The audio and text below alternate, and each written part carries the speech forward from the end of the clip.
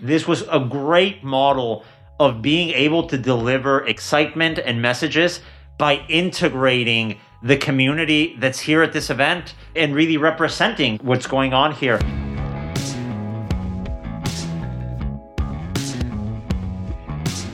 This is the Box Office Podcast. Today is Thursday, August 26th, day 4 of CinemaCon 2021. I am Daniel Loria, the editorial director of Box Office Pro, the only publication in North America exclusively dedicated to theatrical exhibition. Joined once again by my co-host, Rebecca Pauley, deputy editor of Box Office Pro. Guys, this is probably going to be our longest episode yet. We have recaps of the Neon, Universal, Disney, and Focus Features presentations, followed by a conversation with Dolby's Jed Harmson, Vice President of Cinema and Content Solutions. And concluding this episode is going to be an exclusive recording from Monday's Executive Roundtable panel here at CinemaCon. Globally speaking, a look at the international market. It features panel members Mookie Greidinger, CEO of Cineworld, Veronica Kwan Vandenberg, President of International Distribution at Universal, Alejandro Ramirez Magaña, CEO of Cinépolis, Mark Vayan, President of International Distribution at Paramount Pictures, and was moderated by Nancy Tartaglione, the International Box Office Editor at Deadline. But before we get started, here is a message from our sponsors. Today's episode is brought to you by Dolby Laboratories. Elevate your cinema offering with Dolby. Dolby boasts a diverse portfolio of products for every auditorium need, from Dolby Cinema, Dolby's pinnacle movie-going experience, to Dolby Atmos, their premium immersive audio offering, to auditorium packages tailored for any size theater and everything in between. Dolby also offers a full range of audio, imaging, accessibility, and content management solutions designed to give audiences a best-in-class cinema experience. Discover the Dolby difference. Learn more at professional.dolby.com/cinema. Oreo Cookies has figured out a way to take a concession stand classic to the next level. That's right, it's Oreo popcorn, and it's popping up at theaters across the country. This new blockbuster treat is made with real Oreo cookie pieces, drizzles of Oreo base cake, and drizzles of Oreo cream. What better way to welcome back moviegoers than with an amazing salty and sweet treat that combines America's favorite cookie and popcorn to create true movie theater magic? Want to taste a snack that's destined to be a hit for yourself? You can head over to OreoPopcornSample.com for a complimentary sample of Oreo popcorn. Again, that's OreoPopcornSample.com to get your complimentary Oreo popcorn sample today. So let's start looking at the schedule. Rebecca, it's the last day of CinemaCon. What do we have on tap? We have a lot on tap, actually. It looks to be a very busy day and a very informative day, starting out with 2 8 a.m. seminars being held in the Palace ballrooms from industry groups. One of those, the National Association of Concessionaires, other, the ICTA, both forward-looking sessions looking at the food service and technology industries and the intersection between those areas and exhibition. Then we have some studio presentations still to come up. 10 a.m., we're hearing from Paramount. 12:30, a lunch panel with Paramount, Cinemark, and Marcus. The meals are always good at CinemaCon, but it does look like there's going to be a really interesting and informative panel there. And then 2:45, the final presentation of CinemaCon 2021, we will be hearing from Lionsgate. That feels appropriate to me that we started off with Sony, who are very dedicated to theatrical exclusivity, and ending with Lionsgate, with their Lionsgate Live series, very supportive of the Will Rogers Foundation. They're fitting to me, and I appreciate them closing it out. It feels right. Yeah, and I think we're all excited. This is probably the most packed day this Thursday, I think, the whole week, right? Oh, indeed. But before we get into today's coverage, let's look back at a very busy Wednesday here at CinemaCon. The day began with a breakfast from Neon, the specialty distributor, where we saw trailers from the Palme d'Or winner Titane, and a trailer from another title that actually debuted in the festival scene, Flea, which actually got a lot of great notices coming out of Sundance this past year. That's poised to be an awards contender. And then it closed with the first look of a scene from Chilean filmmaker Pablo Larraín. Spencer is the movie. It's starring Kristen Stewart as Princess Diana. We got to see a scene. I can tell you it has vibes of that style we saw in Jackie. Mm-hmm. I guess there's probably going to be a lot of DNA shared between these two titles. Yes, a cinematic universe of behind-the-scenes glimpses of perhaps misrepresented or, I don't want to say mysterious, but historically significant public female figures. So I'm excited for that cinematic universe to expand. And that's going to be, I think, a solid award slate that we're already seeing from Neon. So important. We spoke about this last year because the Academy Awards were pushed much further than they usually are. We didn't get a typical award season. This year, of course, with the return of the film festivals, it looks like we will, and it's great to see Neon come out with early looks at these titles. Yeah, Spencer is definitely one that I'm looking forward to. And following that, we had I don't really know what we'd call it, a Disney presentation. Of course, no one from Disney appeared at CinemaCon. They did do a presentation of Shang-Chi and the Ten Rings. Yeah, I was not able to attend that, meetings upon meetings as it goes at CinemaCon, but I've been hearing positive buzz about the film. Certainly do intend to see it on the big screen. I actually went just to see if there was going to be any introduction or a sizzle reel, something from Disney. I was really curious because, as we've seen from different distributors, they haven't brought executives in some occasions for these presentations, but they still put in the time to have a nice message. In this case, a curious detail, we had an introduction to the screening from Kevin Feige, the head of Marvel Studios, very influential there, with two of the film's stars. Disney executives proper? Not really. And understand in the background in this film, this is a theatrically exclusive title, the first Marvel title to do so. Comments from Bob Chapek, the CEO of Disney, at a recent investor call, he might have used language, I think, that probably positioned Shang-Chi as a quote-unquote experiment.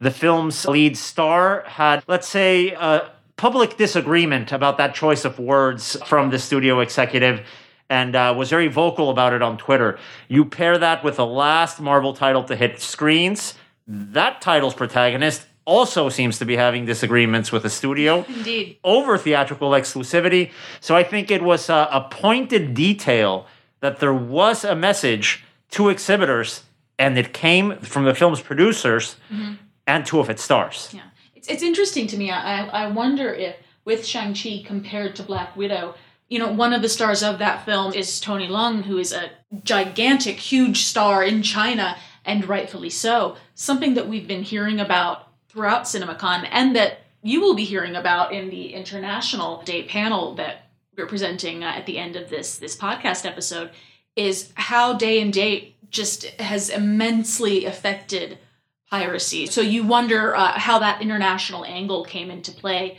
with Shang-Chi's release strategy. Yeah, a lot of things to keep in mind. So even though Disney really, I can't even say phoned it in because they weren't even on the phone, the filmmakers of Shang-Chi were, and they did put in the time to have a nice little video introduction.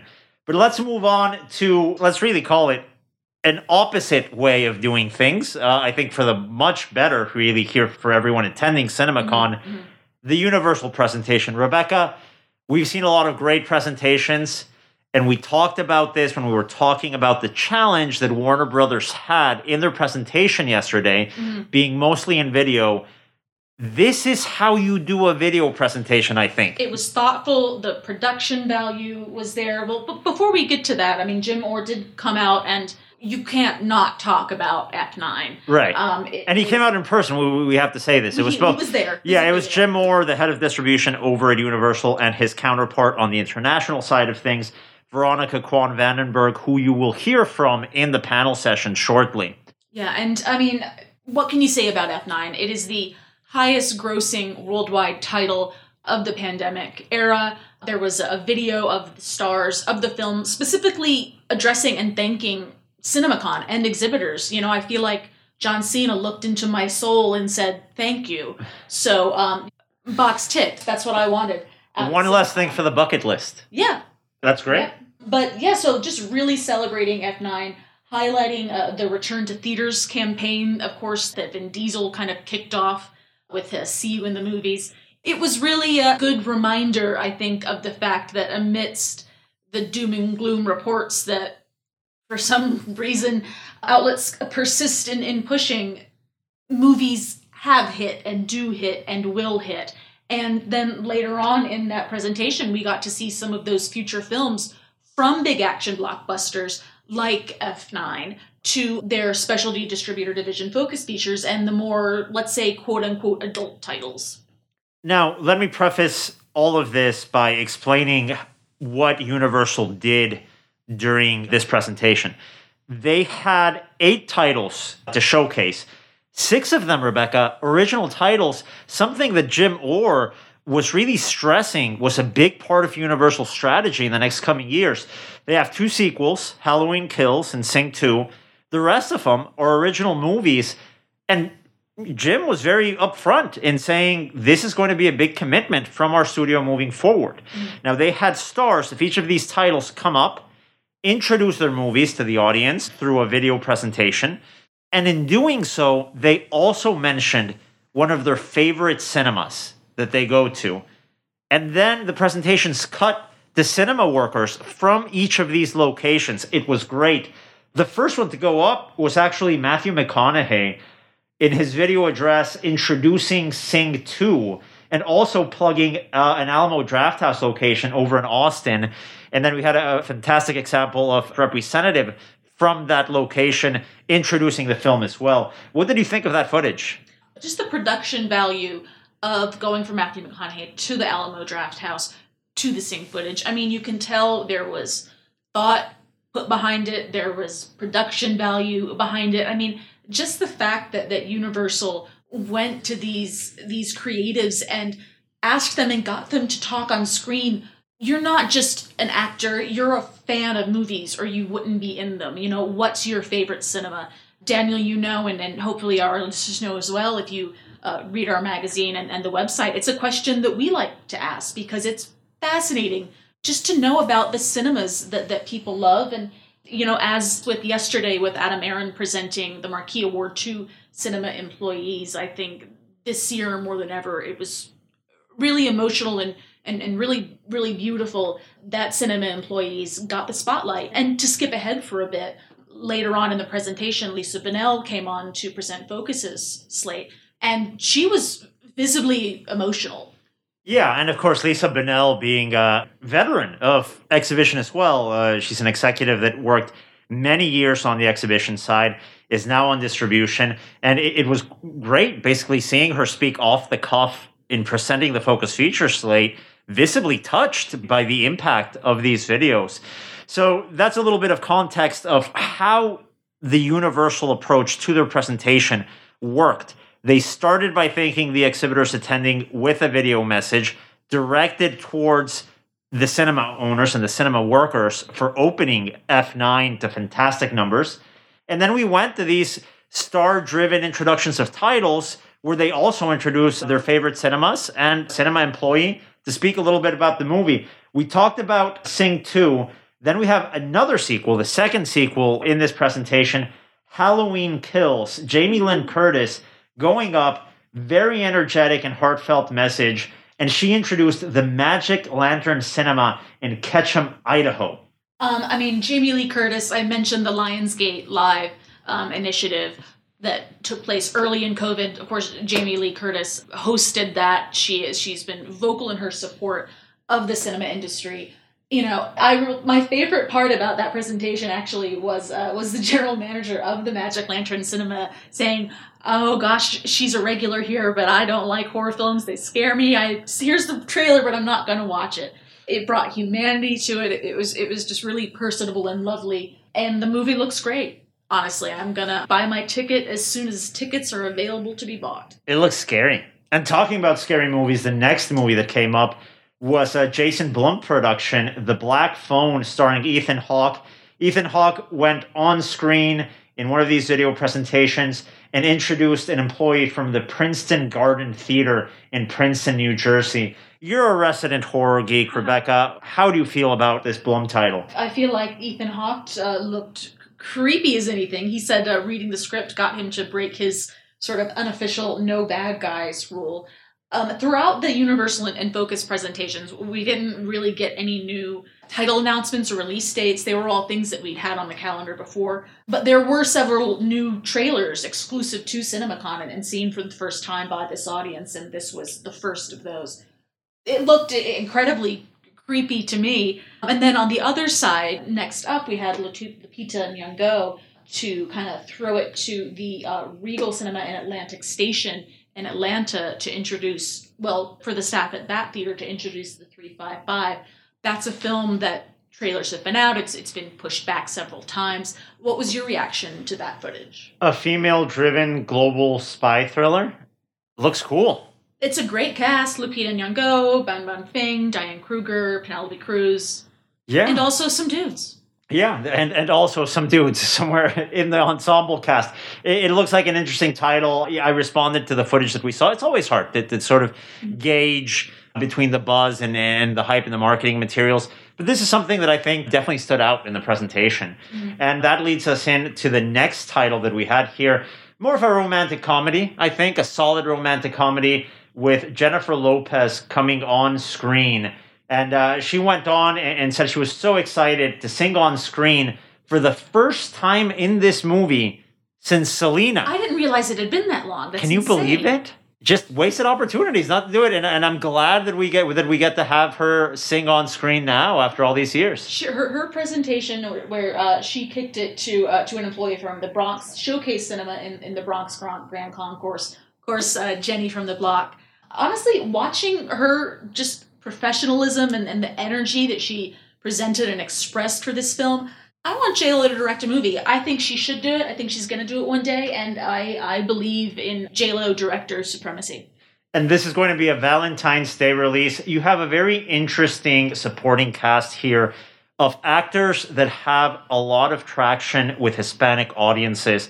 This is going to be the big screen debut of Maluma, who is a pop star in Latin America. This might be one of those sleeper hits. I think there's a lot of potential to this if it's marketed properly. That's a big if. I do wonder that the first proper post-COVID Valentine's Day, I mean, we'll have to quiz Sean Robbins on this, but I think that could be a really good corridor for box office. Yeah. You need to have these different titles come out, and we haven't really seen too many movies like this, right? Mm-hmm. So it's good to have something like this on the schedule. And next up, we had Jake Gyllenhaal coming up on the screen and speaking about his next film, Ambulance, which is directed by Michael Bay. And he mentioned the cinema that he brought up was the AMC Village in New York City. That's a cinema I've been to it several times. I'm sure you have as well, right? Yeah. It's like, oh, yeah, there it is. What did you think of this title? With Jake Gyllenhaal, remember around the time Nightcrawler came out when Jake Gyllenhaal started to get a little weird and just that crazy energy that he has somehow sometimes now in films. Yeah, we went from like emo Jake Gyllenhaal to like just straight up weird Jake Gyllenhaal. Weird Jake Gyllenhaal. Yeah, he had that like boxing movie that Eminem was supposed to star in. Which one was that? Southpaw? Yeah, that was supposed to be Eminem. Ended up being Jake Gyllenhaal. He was good. It was good, but that's prime weird Jake Gyllenhaal. I'm a big fan of weird Jake Gyllenhaal. And this looks like it is going to follow in that vein of weird Jake Gyllenhaal. So again, there's a lot in this slate that I'm looking forward to. Yeah, I really liked of this title. There was a lot of like vibes of Michael Mann's Heat. I know it's a cliche to bring up that title every time we talk about a bank robbing movie, but it's so influential. And there's just a lot of that DNA in the footage that we saw. I'm actually excited to see this one. It's a February release as well in 2022.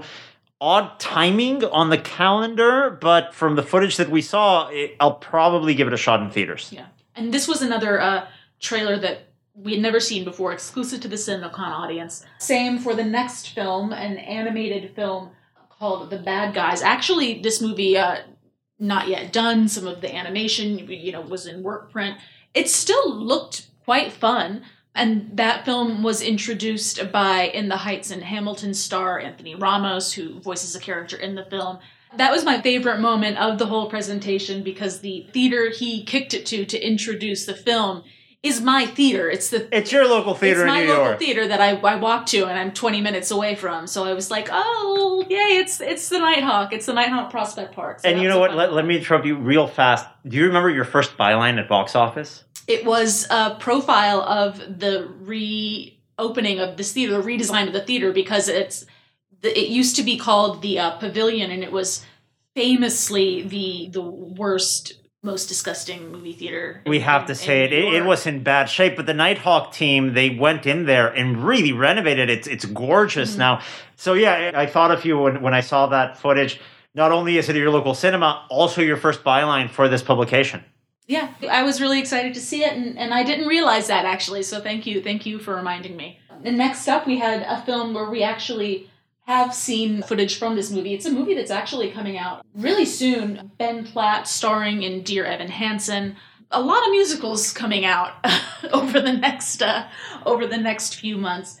I think this might have been a new trailer, I'm not sure. He did kick it to the Landmark Theater in LA. He described, LA born and bred, and as such, you go to the movies. He really came across as having a love of that cinema-going culture. No, it was a great presentation. I love the way that Universal was able to bring in the excitement of what this event is through a video presentation. And it's something that I always keep on mentioning it this week. I was really curious to see how these studios were going to tackle this challenge. I can tell you, Universal passed in flying colors. Mm-hmm. This was a great model of being able to deliver excitement and messages by integrating the community that's here at this event and really representing what's going on here. Mm-hmm. Wonderful job, I think, from the Universal team. Huge congratulations. And of course, that leads us into their specialty division, Focus Features. We mentioned their head of distribution here, Lisa Bonnell, live in person, introducing the slate. We had 4 titles. We had 3 and then an extra one at the end. Mm-hmm. Let's start with the first one, Last Night in Soho, Edgar Wright. You had a back and forth with Edgar Wright on Twitter very recently. Oh, I'm trying to get him to write something for us because Edgar Wright is famously, vocally, a gigantic supporter of movie theaters. And I mean, Lisa Bonnell said every director of the 3 films whom she asked to do a video introduction immediately said, yes, we're going to do it. Even though the 3rd director hadn't even finished his movie yet. We'll get to what that film is, but it was still in production. So Edgar Wright is a huge proponent of the movie theater business. Scott Pilgrim vs. the World was put back into theaters over the last year for its 10th anniversary. And his upcoming film, Last Night in Soho, it has this kind of psychological thriller murder and mystery vibe, which is new for him. Stars Thomasin McKenzie and Anya Taylor-Joy, both amazing actresses. Yeah, this is one that I'm really looking forward to. And it's one that has a lot of posters around CinemaCon. So I think there's a ghost in it. I always say this. It's one of my few maxims I have. If there's a ghost or a robot in it, it's worth watching. Mm. It might not be good, but it's worth watching because there's a ghost or a robot. Mm. Why wouldn't you watch something with those things? Seeing these presentations and seeing these posters, it feels so nice to see the marketing machine rev back up because over the last few months, films have been coming out, but the marketing has understandably given concerns about Delta in domestic and international markets. It's been muted, but it is looking like these studios are ramping up those marketing efforts, which I'm really pleased about. And then the second film that we had from Focus, from the legendary Kenneth Branagh directing Belfast, about Belfast, the 60s, a family. Again, this was the first time we had seen this trailer. Daniel, what was your response to it? First off, when I saw Kenneth Branagh, I was taken aback because the last time I saw him on a cinema screen was in Tenet when he was doing that absurd accent. It was great to see him again in this context and with him playing himself. Yeah, I think it's going to be an interesting title. Again, you need these more grounded films, these dramas that really Focus is known to do and known to pull off. Belfast, I think, is going to be a solid option for specialty audiences. Mm-hmm. Something that Lisa Bonnell brought up in this presentation, 18 films that Focus Features has released to theaters since the start of the pandemic. I honestly didn't realize it had been that many. And it's specialty titles. It's adult-driven titles. Those are the hardest to find right now. Usually we're seeing cross-quadrant movies, maybe some family titles, some horror movies, action flicks, right? Focus, 18 specialty titles since the start of the pandemic.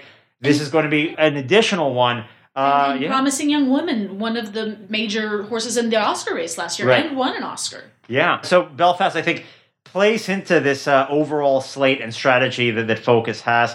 And that leads us into, for me, one of the most exciting filmmakers working today. Agreed. Robert Eggers. I'm a big fan of his first film. His new film that he's currently shooting, The Northman, a Viking drama. What was your impression of the footage we saw that no one has seen? I don't think that I could say what my reaction was, because my reaction is just an extremely excited and riveted facial expression. And Lisa Bennell made a specific point to say, they're still in production on this film. They're still making this film. But Robert Eggers was like, yes, I will put together a trailer for the CinemaCon audience. He hasn't finished the movie yet. And you couldn't have told that from the trailer. It looked visually stunning. You know, it's reuniting him with star Anya Taylor-Joy, The Witch, Willem Dafoe, who's in Eggers' The Lighthouse. That, for me, was my number one anticipated title from this presentation. And then to close up that presentation, we actually saw a little bit of footage from the next Downton Abbey movie that has been pushed. It was originally set to open in December, got pushed back to March. Rebecca, what's the title of this movie? That would be Downton Abbey, A New Era. It does look like a new era for the Crawley family, because they are going, it looked to be like on a tour out of Britain, on the road. I had a really good time with the first one. Clearly, a lot of people did. It made a lot of money. And, Daniel, as we've spoken about kind of offline, this is going to be a key title for maybe the older, millennial female audience. Right, absolutely. And we were ready to pack up and leave. I actually left. I missed this. I had no idea it happened. Rebecca, you stuck around for the credits. What happened at the end? We got a little sneak peek, a little soupçon here for Jurassic Park Dominion. Just some behind-the-scenes footage of the stars talking about the film. Director Colin Trevorrow talking about the film. What I'm most excited for, we have Sam Neill and Laura Dern, Jeff Goldblum coming back, kind of the reunion of the original Jurassic Park squad and the new Jurassic World squad. I'm excited for that. And the kind of logline elevator pitch, as was described in this video, is what would happen if dinosaurs did exist alongside humans in the world? Would humans be okay? Spoiler alert, no. Yeah, I couldn't see that one coming. No. But I'm looking forward to see how that works out in a feature film on the big screen. Rebecca, thank you for joining me here on this news and analysis segment of the Box Office Podcast at CinemaCon. We're now going to jump to our interviews, starting with an interview with Dolby's Jed Harmson. He heads up a big part of the company's cinema division. It's an interesting conversation, so let's jump right into it. And you're in such an interesting position over at Dolby because you're working with content creators directly, you're working with distribution directly, and with exhibition as well. So you're really touching all of the different points in a film's life cycle. Part of that is that we've seen an uptick in premium format screenings since cinemas reopened around the world. And of course, as a global company, you've seen that sort of progress from one market to the next. Have you seen that reflected among audiences visiting your Dolby Cinema auditoriums? And what is the format's current presence around the world? So short answer is yes, we've absolutely seen the same uptick and the same progression, and that's both here in the States as well as internationally. I think we'll first couch it as we're definitely seeing growth in the premium experience segment, right? That seems to be outpacing, I guess, the opportunities that are less differentiated. And so for us, that's where we think the industry is going, is to increase differentiation, because we believe consumers are very eager to get back, but it's our responsibility as an industry to deliver what they pay for. We need to deliver something that is head and shoulders above and beyond what they've been able to get in their home or on mobile for the past 18 months. And we're very well positioned for that. That's what we do with Dolby Atmos and with Dolby Cinema. Dolby Cinema obviously being our ultimate movie-going experience. Mm-hmm. So specific to that, we have over 450 locations that are currently open or committed, spanning 27 global exhibitor partners, and I believe it's 14 countries. So it really has continued to see growth and is pretty vibrant. And earlier on, we actually saw for some of the territories that reopened a little earlier, so like Saudi Arabia, Korea, China, et cetera, we've continued adding screens and adding exhibitor partners. So for us, that was a validation of our hypothesis that, look, moviegoers are going to want a premium experience when they're safe, comfortable, and able to come back to cinemas. So we've been able to see that progression through the pandemic and even to this day.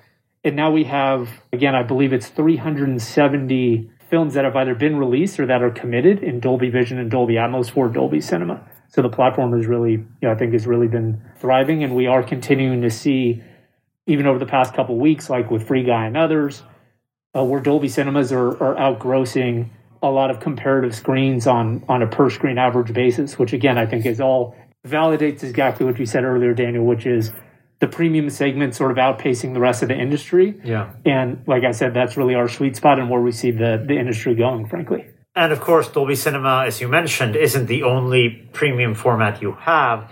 Dolby Atmos, I think, could be considered a premium format. It could also be considered just an elevation of the regular audio experience when you go into a cinema. With seeing that Dolby Atmos presence grow over the past couple of years in cinemas around the world, what is that current global footprint of that immersive audio technology? And what are some of the releases you guys have coming out in the format to help audiences come back into theaters?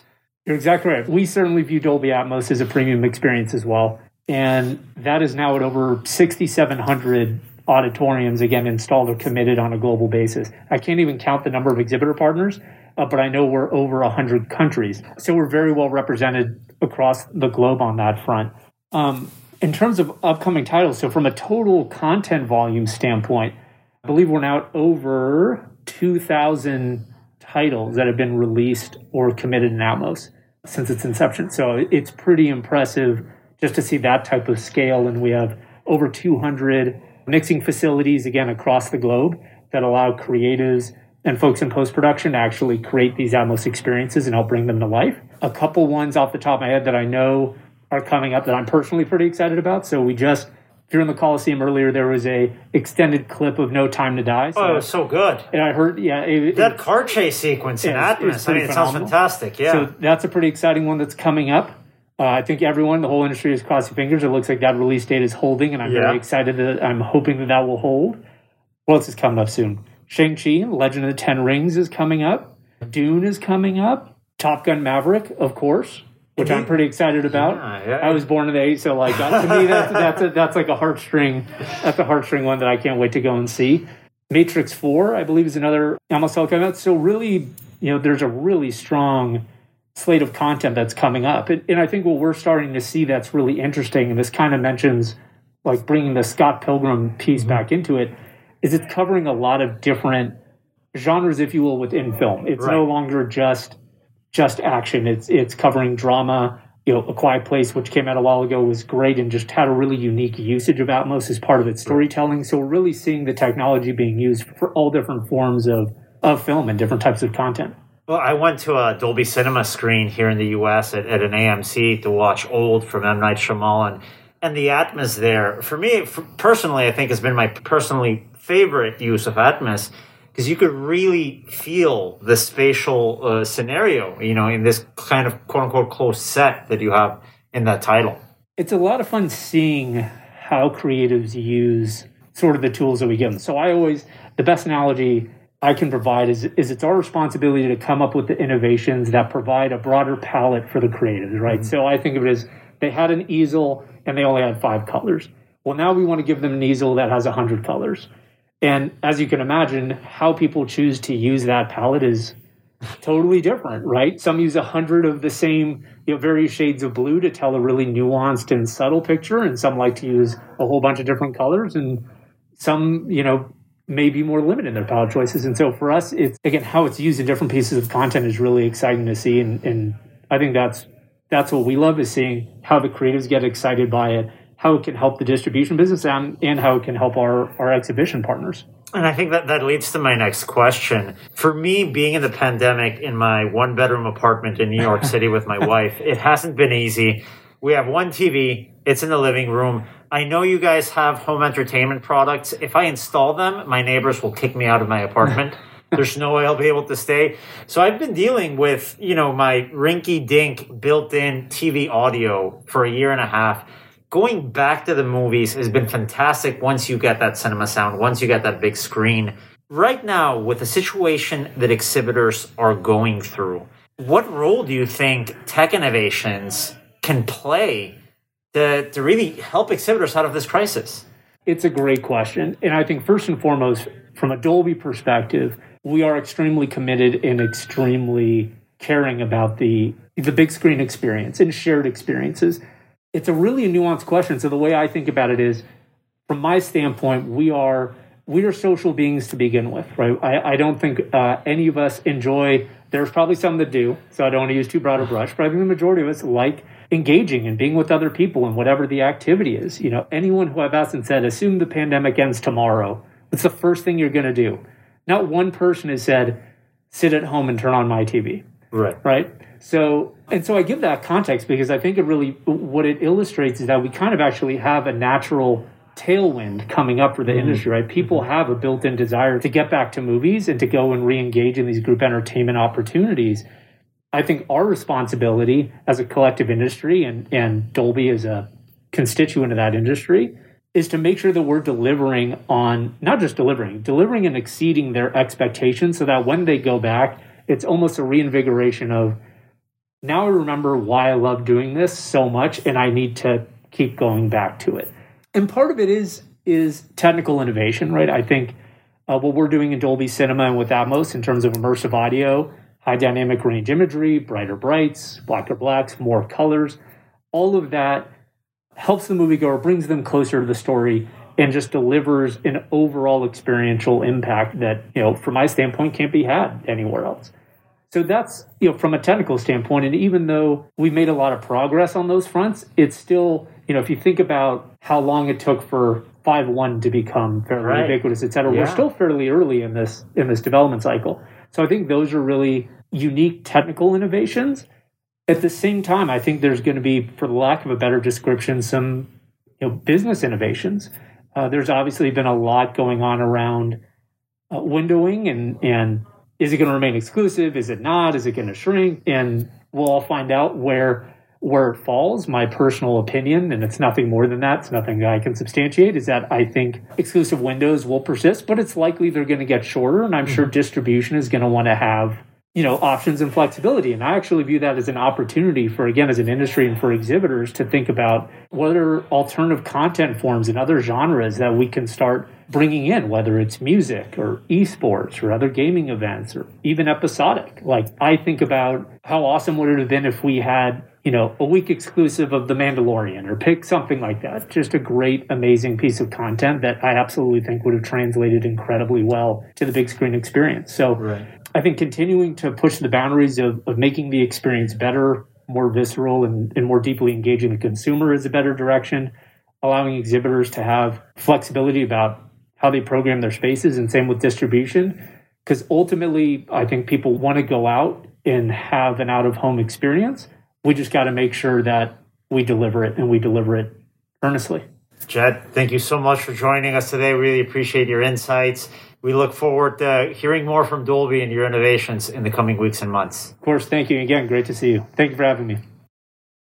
And now moving on to our next interview, a recording from that Monday afternoon executive roundtable panel here at CinemaCon.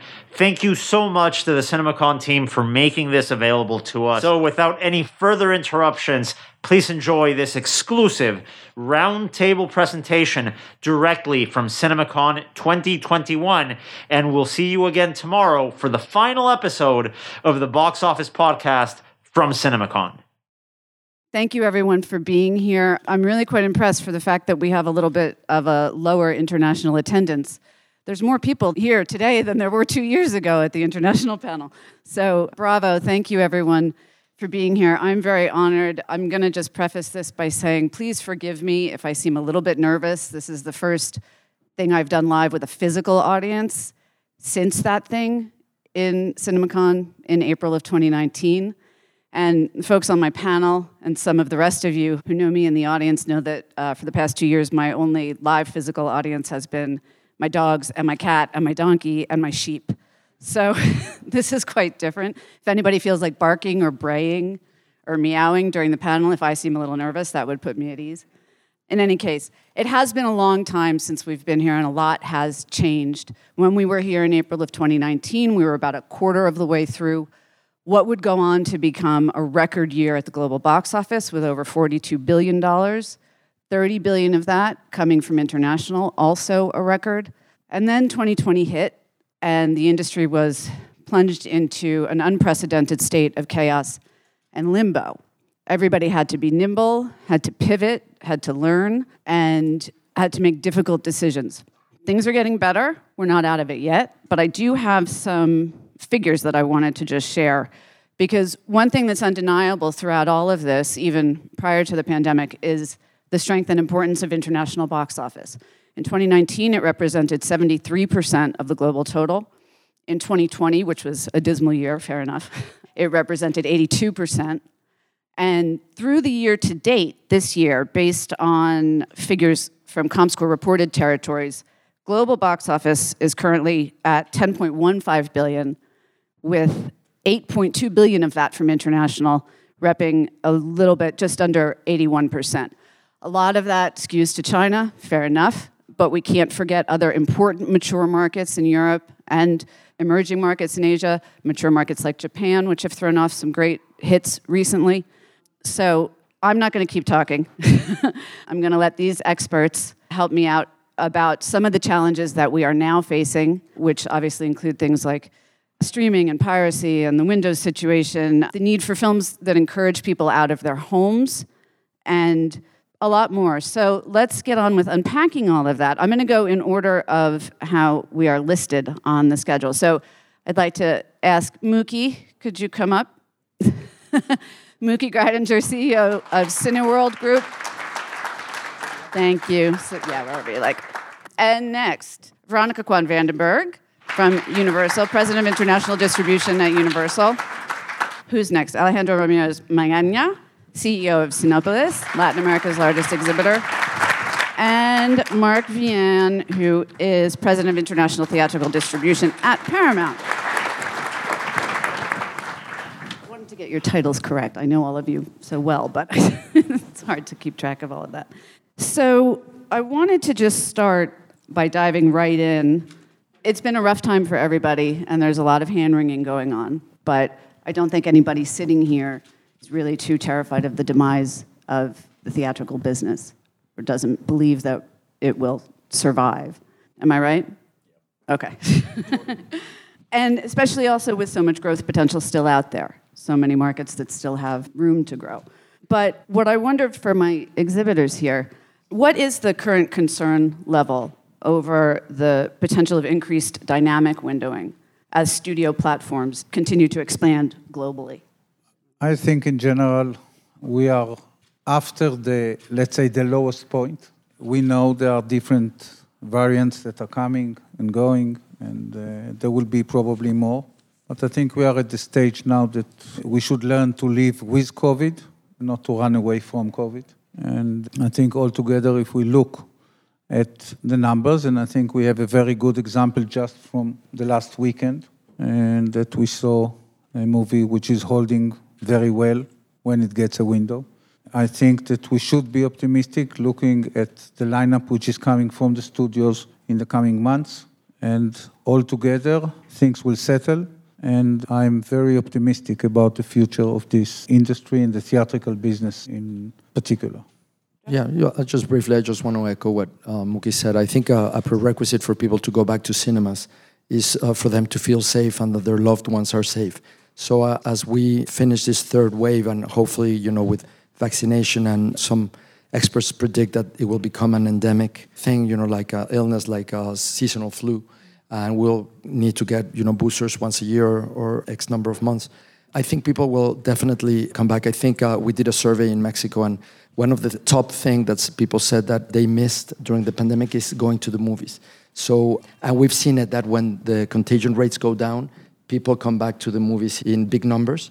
And I think, the windowing experimentation that we've seen, throughout this period, which is understandable given the unpredictability of the whole pandemic, I think a lot of lessons have been learned during this period that I'm sure will come out in this discussion, which I think I still firmly believe that a window of exclusivity of some period for a film in cinemas, I think that's the model to maximize the return for a film.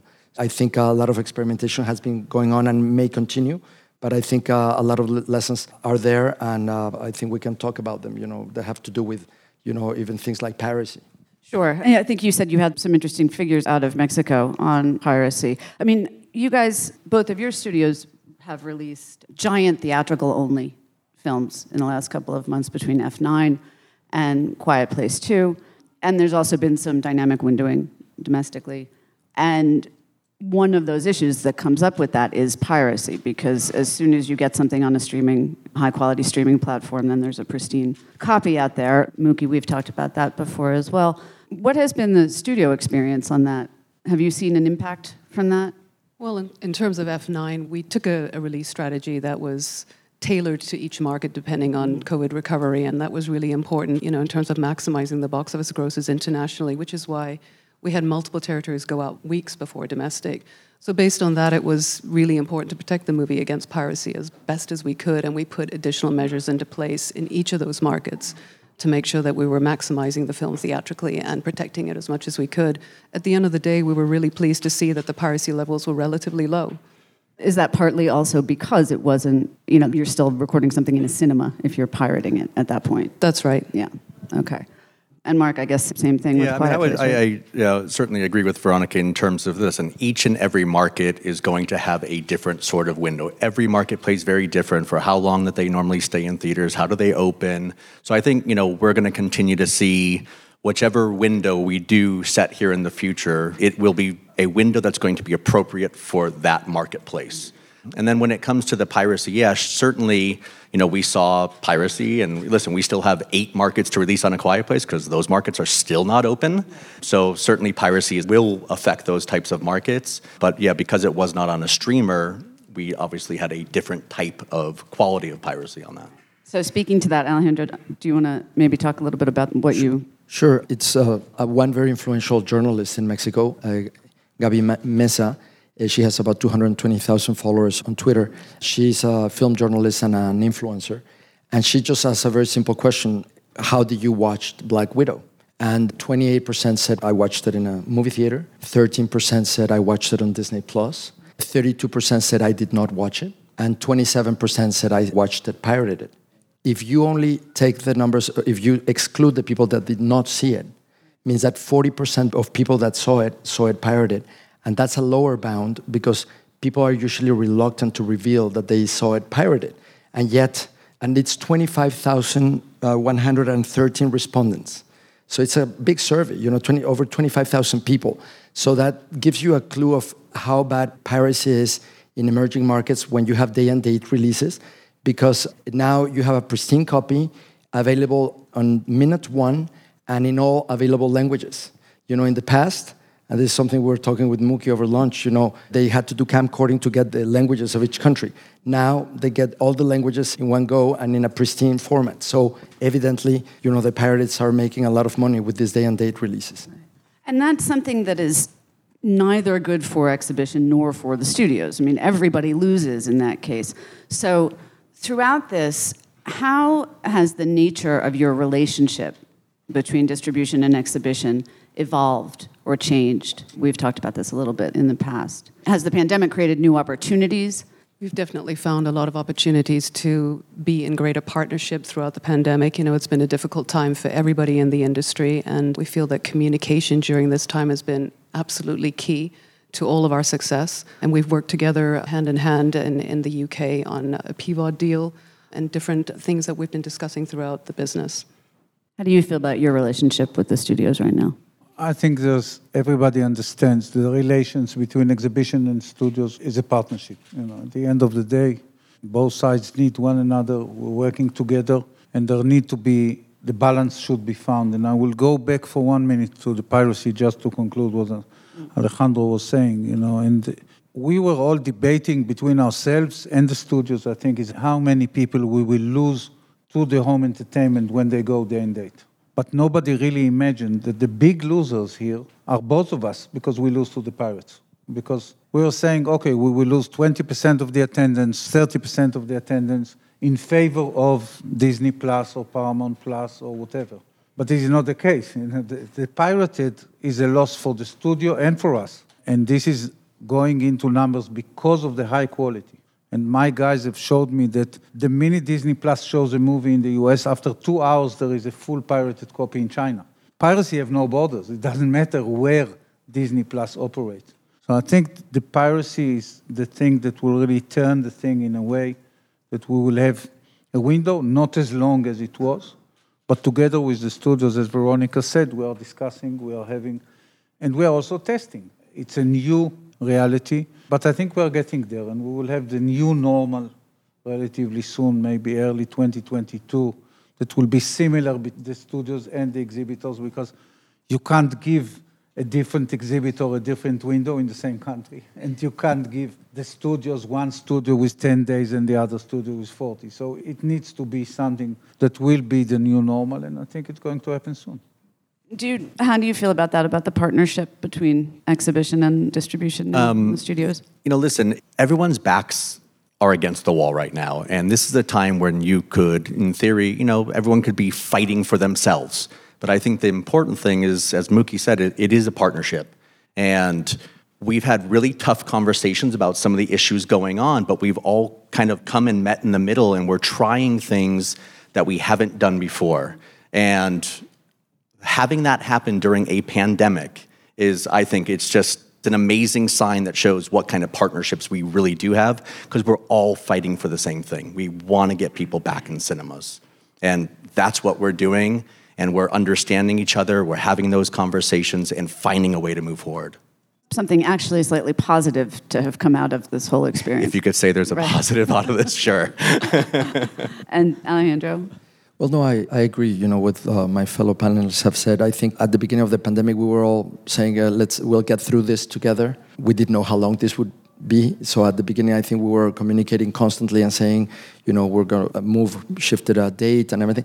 As this started becoming longer and longer, then we started hearing of movies going to streaming platforms, films that were being sold. And of course, it's very disappointing for exhibitors. But on the other hand, it's understandable because everybody's trying to survive in this environment. It's very difficult.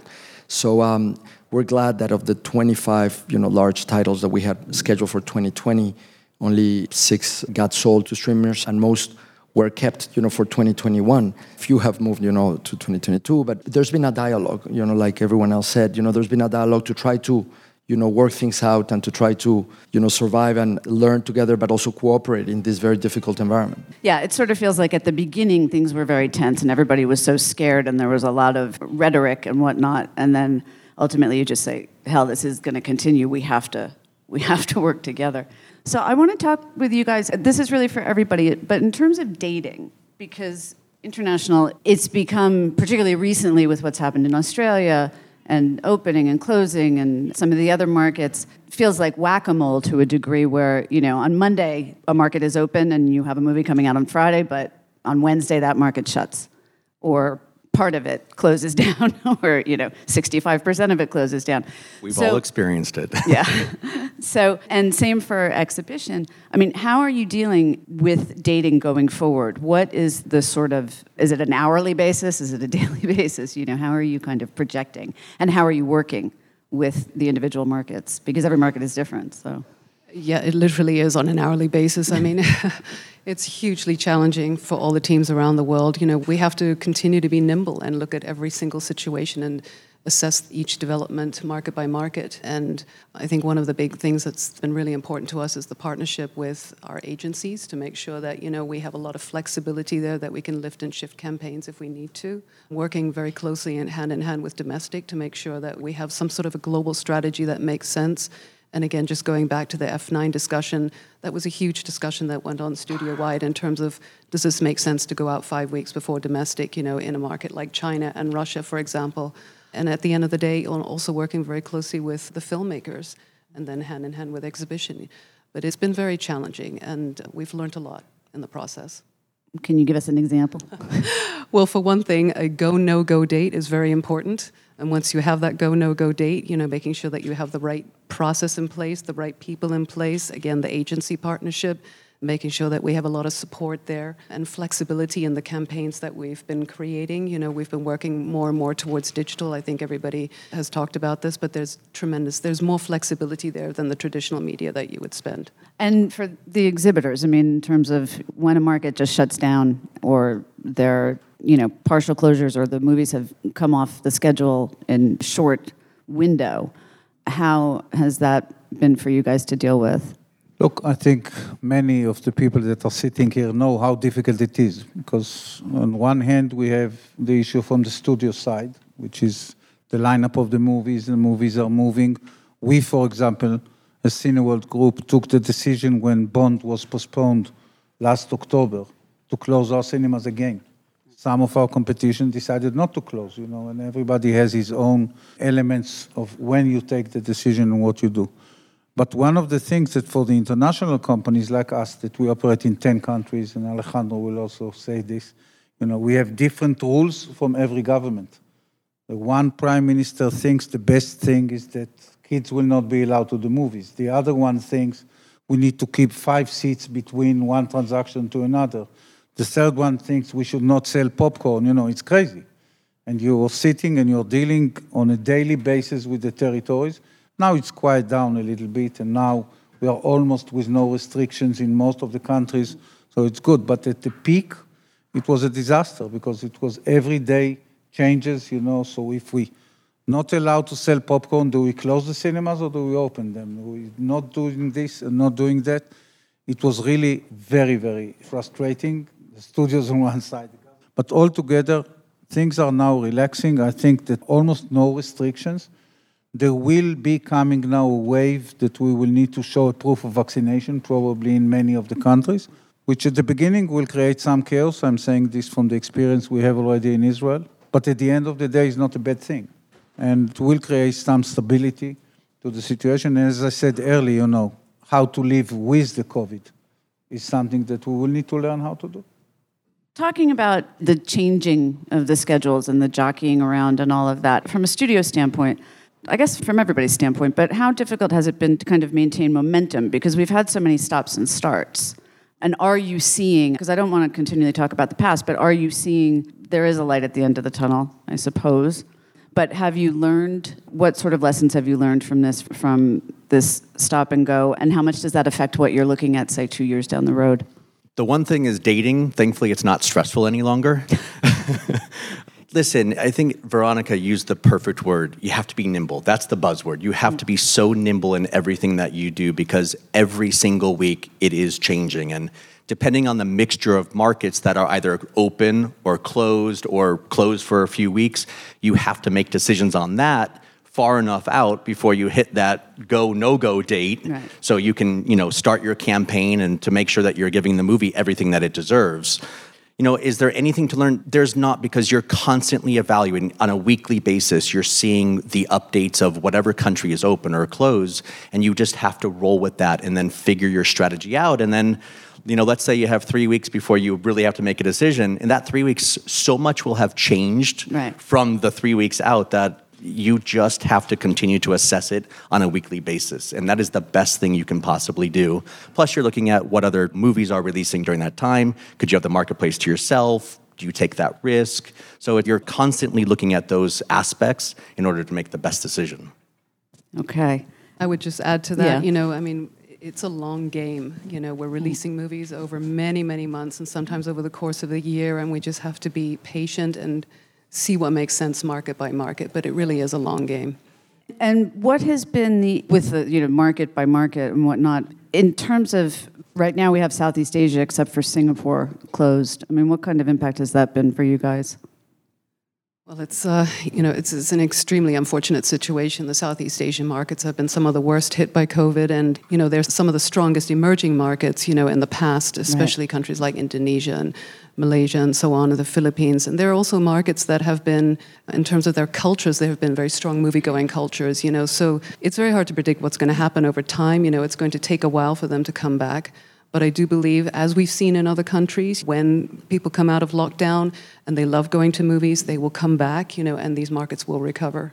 Well, I was going to say, specifically with Indonesia, which was really, really growing and has such a massive population to serve, how much of a setback for those markets that were emerging, that were really coming along and then had to be shut down.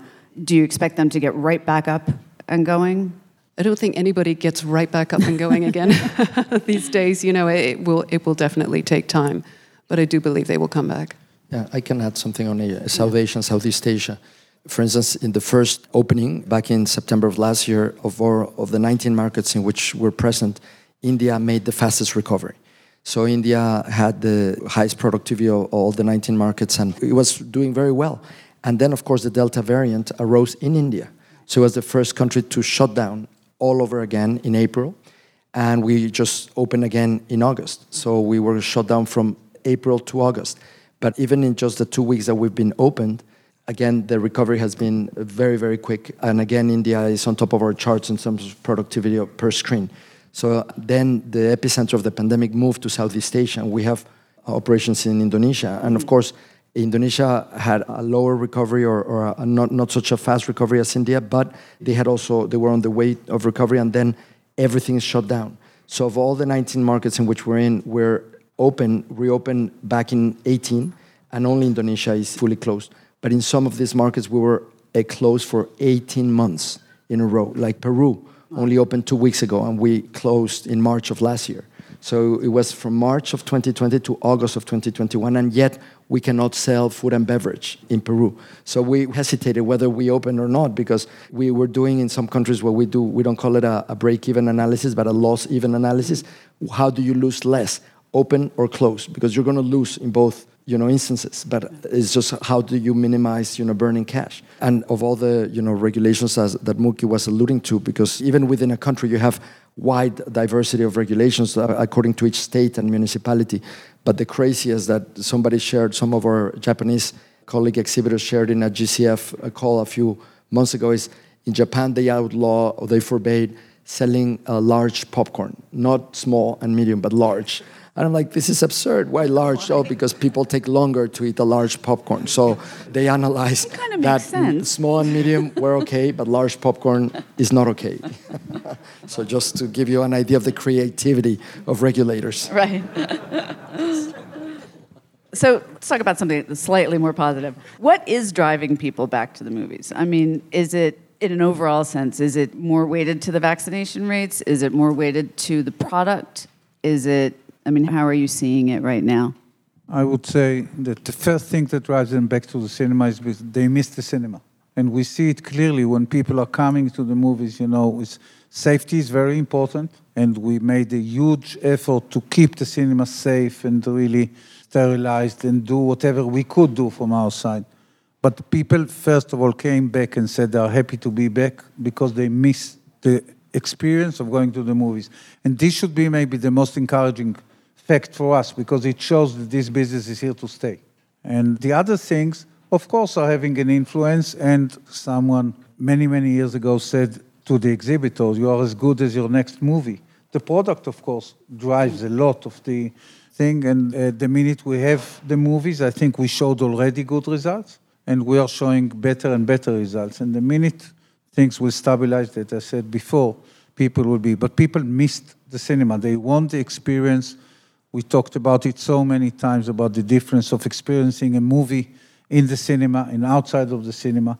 There are surveys today that are showing, for example, and there's a famous one that is moving around the industry, about Wonder Woman 2 that was surveyed, and the amount of people that really enjoyed the movies from the people that saw it in the cinemas is double than the amount of people that enjoyed it when they saw it at home. So it's a different experience. It's something else. It's also the fact that you don't see the movie alone. Alone means 5 families alone. If you see a movie, a big comedy or a big action movie with 200 or 300 people around you, it's a different experience altogether. And this should be encouraging for all of us. And this keep us being optimistic. What kinds of movies are working, do you find, internationally right now? Is it varying region to region? I'll tell you what's working in Latin America. In Mexico and other Latin American countries, for instance, horror is working very well. The Conjuring 3, Mexico was the number 1 market outside of the US. And it did $17 million box office versus $21 million of the previous Conjuring. So almost, very close. Then A Quiet Place 2 did very well, $6.7 million of box office in Mexico compared to $7.7 million of the previous one. The Unholy did very well, above $6 million too. And The Purge, also Forever Purge, worked very well. And of course, the big action blockbusters, Fast 9 and Godzilla vs. Kong are number 1 and 2 film in the entire Latin American region, in every single market.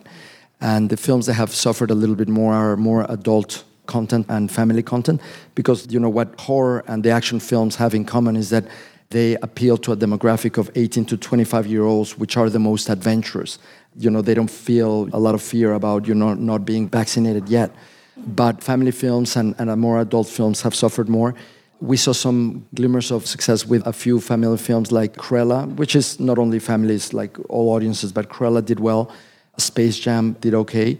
And now I was just we were talking with Paw Patrol, did very well this last weekend. It was the number 1 film. Puppies on. Yes. So it was the number 1 film in Mexico this weekend. Right, of course. And Paw Patrol, we were talking about this too. It was kind of funny because France has been having this issue with the health pass. And, because you have to either show a negative test or that you've been vaccinated. And yet you guys were number 1 on your opening weekend, even taking out a local movie in its second weekend that was anticipated to be a huge film.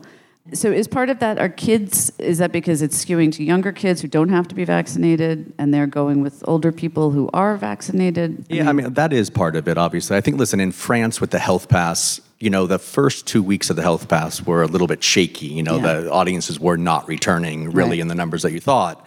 But I think that they've gotten used to it, and they're they're honestly one of the best cinema-going audiences in the world, and they wanted to, really come back. So it made more people get vaccinated, which was part of the goal, from the government. I think it's really starting to pay off. But Paw Patrol certainly has really played great for that young family, and they don't have to have the vaccine yet, or they can't get it yet. And I think parents felt either they're being so pestered at home to get out and go to the movie that they said, yes, well, let's just go. Or, they're feeling comfortable enough because, as we all know, there haven't been cases reported coming out of a cinema. And I think that that's a really strong message that resonates around each and every single market. So I would say that that's really, helped contribute to Paw Patrol being a nice success for the families. What have you been seeing working internationally?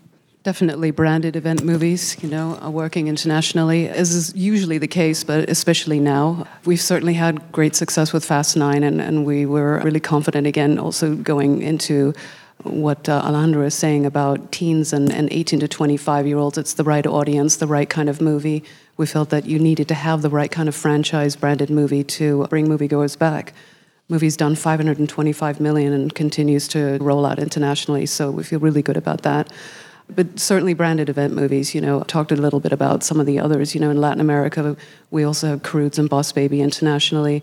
And going back to the health pass, again, less affected by the health pass because in France in particular, under 18-year-olds do not need to show a health pass. So it's been helpful on that front too. What I want to talk about also is going forward, because what is the messaging? Mark, you brought up a good point about no COVID cases having come from the cinemas, but going forward, the messaging to really resuscitate this business, what do each of you believe that is, and how can exhibition sort of enhance the experience and eventize the experience for audiences? Because that's sort of a perennial question, but I think becomes more important at this point. I think the task for exhibition remains very similar to where it was before pandemic. The first and foremost, we need to deliver good cinemas and good experience. And there's nothing that can compensate if someone goes to the movies and the picture is dark, the sound is not good, cinema is dirty, or equipment is broken. So our part, we are not making the movies. Our part is really to deliver the experience, good service, and all the things. Nothing has changed. Maybe it became even more difficult now because we need also to deal with masks, and we need to deal with sanitary and all the other things. But in general, this is what we need to do. At the other hand, we need also to be open to additional products. I agree with everything that all my fellows here said with regards to the product, but we see also now the importance, because we are in the international panel here, of the local product in the other countries. And no one can really describe the difference when you have suddenly a strong Polish movie or strong Romanian movie and all this.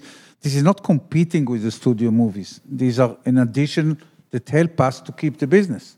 Yeah. And any support and anything that can be done, not all the countries can produce local product. Countries that can do it, it's becoming very, very important. It also helps the studios because that local product, if it's a success, helps all, rising tide lifts all boats, and it gives the studios more exposure. People just going through the lobbies and seeing the trailers and all of that kind of stuff. Veronica, when you see a Demon Slayer do what it did in Japan, is that encouraging to you? Absolutely. It gives us all hope, that a marketplace can rebound and rebound to pre-pandemic levels and then some. Same thing, even for exhibition. If you're not, like in a market like Korea, even things that we started to see last summer with Peninsula, and despite what they're doing right now, how is that for you, kind of looked at from afar? Well, actually, we've also experimented, and we've been doing that from before the pandemic with a lot of alternative content that has become very important in some months in which content has been very low. And talking about Korea, actually our best alternative content in the first opening last year was K-pop, the BTS concert. It beat many movies for several weeks. And then also Blackpink, which is another K-pop. And also we've programmed anime films like Demon Slayer as alternative content, because even though it's a movie, it's a film, it's a niche product in Latin America. So I think alternative content has become even more relevant than before because it helps you through the dry periods. Right. And yes, and going back to what Mookie was saying, I think the things that are driving people back, yes, it's the experience. So we need to remind them why cinema is so much better than watching it at home. That the sense of immersion and the deep emotional connection that they get watching a film in the big screen, it's completely different than from watching it in an iPad or on TV at home. And about two, I also think we need to convey better the message that cinemas are safe places. That it's one of the safest places of out-of-home entertainment. I think cinemas is the safest. Safer than a restaurant, safer than a cafe, safer than a concert or a club or a sporting event. So if you want to get out of your home and be safe, cinema is one of the safest, or probably the safest, by the mere factor that people are in silence and all watching in the same direction. And in many countries, there's still most of our markets still social distancing. I don't think we've been able to convey that, and that we have high air volumes and a lot of circulation, a lot of injection from outside air. So the air quality is much better than in a restaurant. And in a restaurant, when people speak, they issue 14 times more saliva particles in a restaurant than in a cinema or in an activity that is in silence. And yet people, because there's a study that I'm assuming people know, but of course no, we were commented in the Global Cinema Federation Advisory Board meeting a few months ago, and we made it available for whomever is interested in it. It's a study by the International Air Quality and Health Institute in Brisbane University in Australia by Dr. Moravska, and what she found is that an activity that is conducted in silence, but with physical activity, like in a gym, you issue 7 more times saliva particles than an activity that is in silence and without physical activity. An activity that is without physical activity, but where people talk, like in a restaurant or a cafe, people issue 14 times more saliva particles. And an activity where people actually yell, sing, or shout, like a concert or a club, or a sporting event, they issue 90 times more saliva particles than an activity that is conducted in silence and without physical activity. So through that, we know that going to the cinemas is the safest out-of-home entertainment. Yet we haven't been able to convey it effectively. And I think that's something that we all, as exhibitors worldwide, need to do better. Did they study the difference between a small popcorn and an extra large popcorn? Not yet. That's the next one. Okay. Sorry, I didn't mean to be cheeky, but I just couldn't resist. So, in terms of what you guys are looking for from one another, and what can exhibition do for the studios or for distribution, what can you guys do for them going forward? I mean, in terms of, does exhibition need to get more involved in marketing? How does that sort of work? We have a huge, diverse lineup of movies coming up, and it's really important to us to release them theatrically. And we're in a time where we need to do as much communicating as we can out in the marketplace, to consumers.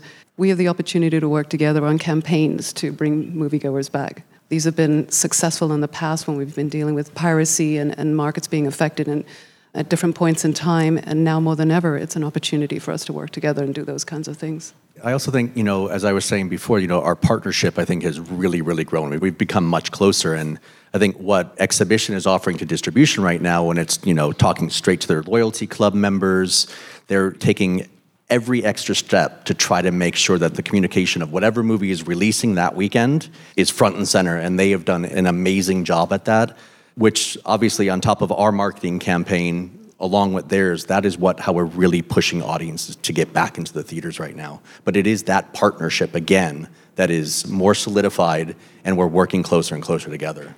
And we need it right now. This is what we need for us to be doing. And you've got loyalty programs. So how have you seen the uptake internationally, sort of in the UK and whatnot, since everybody's come back? I think one of our strongest tools are the loyalty programs, and we have two levels. One is what we call the regular, the points one, that you register, but we get the data, and this is very important, not only for us, but also for the studios. And the second level is what we call the unlimited offer. In various places, it's not only us doing it, but it's also very, very important, and this is really a possibility to allow people that love the movies and want to go to see many movies to get it in a way which is discounted a bit, but not discounting the people that are going only once in 3 months or whatever. So it has a sense in it, but it's a great marketing tool. And I agree with Veronica and I agree with Mark. The goal is the same. We need to have footfall inside the cinema, and we should work and do it together. And today, the social media gives us a lot of new direction. Almost every week, there are new things and new ways to reach the audience, which are not only the classic TV spot or the ad in the paper, which do not almost exist anymore in all the other things. So we should work together and really work in the international. I think what is very important, and we talk to Veronica, we talk to Mark from time to time, is also the US movies, which are driving this business, having most of their PR from talent point of view done in the US. It's very easy to get a movie star into NBC or CBS or Good Morning America or whatever. Much more difficult to get these guys to appear on the French TV or even England. I'm not talking about small countries, but it is very, very important for us. The world is becoming smaller on one hand, and on the other hand, the international business is more than 75% now, I think, of the business. So it is crucial really to have this work together about how we promote and how we market the movies. And that's something that obviously couldn't be done in the last year and a half because nobody could, the big junkets couldn't travel and whatnot. But it's true that when we used to pre-pandemic, when we would, I'd speak to you guys before a weekend, release and say, where's the talent been? Is that a plan going forward to get back to that kind of thing? Oh, for sure. That is definitely the top of the list. As soon as the markets can open, we don't have to quarantine people in these markets. But, certainly during this time, we've been doing from Zoom calls with talent, a lot of phoners that we've been doing to try to get at least as much coverage as we possibly can, considering the limitations. But it does make a big impact when somebody goes to a market. 100% it does, yeah. And it's, certainly on the international side, when you're dubbing movies and you're using local talent, you can utilize them in territory, and we don't have to rely on one smaller group of actors to try to service the entire world. You can actually do that market by market. Or you have Tom Cruise, who will just go to 82 countries. Or Tom just goes around. In 3 days. Okay, A Quiet Place 2 was one of the most recent or one of the last movies to get into China, to release in China before the summer blackout. Is it a positive sign now that they've started dating Hollywood it's movies? always a positive sign when they start to date movies. Certainly Free Guy has now gotten its date, and you're starting to hear rumblings on other pictures getting in. So I believe that market is going to be opening up, and you're going to see a lot more movies coming in. Okay. We're being very optimistic, and I think we have every reason to be. And I mean, still the unpredictability of the virus, we don't know, but I think hopefully we've come to a point where we've, sort of passed a cap. What, however, might give you pause in the future, other than, an 18th wave kind of thing? I mean, really, that's what it is at the end of the day, right? It's the unknown, the uncertainty that something else could happen. But we do feel that as vaccinations increase, market restrictions decrease, consumer confidence rises, we should be in a great place, down the road. How long that will take, market by market, will really vary in each territory. I am really hopeful. We just released Fast 9 in Japan, and even despite rising COVID, and concerns in the marketplace, the movie did extremely well. It's going to be our third highest market internationally, globally actually, behind domestic and China. So it's great to see that happen, and we feel very optimistic about the future. Mookie, what are you concerned about in the future the most? I think we need to get into a regular phase, and I will not say, I'm concerned because after the last 24 months, I would say, if somebody say he's not concerned, it would sound relatively stupid, And if you told me 2 years ago that this is what is about to happen, I would tell you that can't happen, something like this. So we need to be concerned. We need to think ahead. But I think we are on the positive direction, and we are now on the way to come back, to learn, to live with it. Someone mentioned to me yesterday in a talk, there was a huge Spanish flu that was pandemic in 1918. 50 million people died in this pandemic only in Europe. Most of them were in Europe. And the world went through with no vaccination and with no medical that we have today, We have huge science behind us. The vaccination is there. Medicine probably will be found at a certain stage. So we need to be optimistic. Concerns, we need to think about everything that can happen. We need to be ready. Don't tell only us, it's also our banks, our lenders, our landlords, we have a huge list behind us. But in general, I think we need to be optimistic, to look at the last quarter of the year. Great product is coming, and 2022 looks great. I think that I'm less concerned today than I was 6 months ago. For sure. And you guys? Anything other than what your colleagues have said? No, it is. It's listen, with on the positive, with the vaccination rates really quick, especially internationally, quickly they're rising, which is a great sign. It means people are going to be that much more comfortable. Economies are going to get back open quicker and rebound quicker, which then allows for people to go to the movies and enjoy life again. And that's what people ultimately want to do, get out there. So I'm very optimistic. But of course, always in the back of your mind is, what is there the next wave? What is going to happen in the fall? That you're constantly looking at this. And again, it ties back to everything we've been talking about. You got to be really nimble in what you're doing, how you're thinking. You got to keep planning and replanning and replanning and replanning. And that's ultimately what we do. But yeah, the scary thing is, what is the next variant that's going to hit, and how is that going to affect us? I agree with everything that's been said. I think we need to be cautiously optimistic. But we had a small it was epidemic in 2009 with the H1N1 flu that started in Mexico, and we didn't know how deadly it was going to be, so the government shut down everything for a week, and then it took us 5 weeks to recover, and we thought it was devastating. It ruined our results for 2009. When this began, that was our only reference point to an epidemic. And so we thought, well, this can be, instead of 1 week shut down, 10 weeks shut down. We thought 10 times more, that's fair enough, and then 12 weeks of recovery. We never in our wildest dreams did we imagine that a year and a half later we would still be with countries that were fully closed. I agree with everyone. We need to be optimistic, cautiously optimistic, because especially what Mark said, we don't know what the next variant will be. But fortunately enough, every variant the vaccines have been effective for every variant. The Brazilian variant has not been discussed much, but it spread like fire in South America in this last spring. So the shutdown in South America came first, especially in Brazil and neighboring countries, because of the Brazilian variant. And yet, movies are back open in Argentina and Brazil and Colombia and even Chile and Peru that took over a year and a half to reopen. And people are starting to come back. So I think, as Mookie said, the scientific advances are such that I'm confident that this third wave, in my view, is the last wave. I think after this, we will, people also, the vaccination efforts in most even developing markets.